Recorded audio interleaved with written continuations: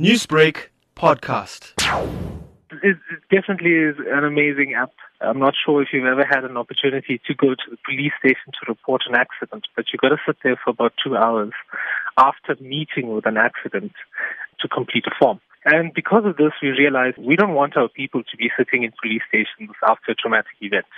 So we came up with a digitized solution to completing that accident report form. So what happens now is, whilst you're on an accident scene, you pull out your smartphone and your app, and snap a few pictures, scan some license this, tick a few boxes on the app, and you're done.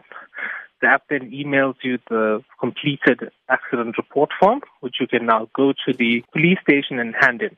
And that's it. Has this been accepted by the police force and, of course, insurance agencies?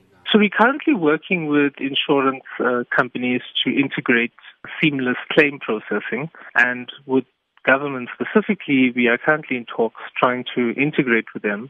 But I guess the integration will only be motivated by having people download the app. So how easy is it to use this app? Is it quite user-friendly? It's extremely user-friendly. We designed the app for efficiency and speed whilst at an accident scene, as opposed to completing just the form. It's a completely new digital experience for anyone wanting to complete the form quickly, as well as looking to get off an accident scene as fast as possible. We know that one of the biggest impacts of an accident, of course, is on traffic. So the app guides you and tells you you've now completed taking photos. You can now move your vehicle to the side of the road.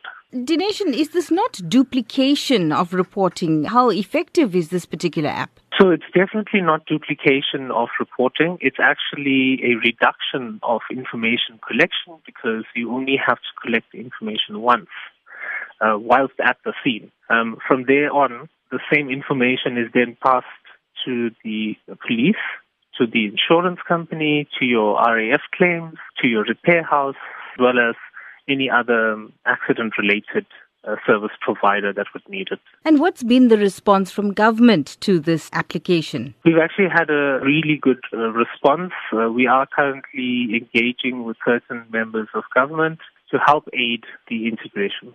Newsbreak, Lotus FM, powered by SABC News.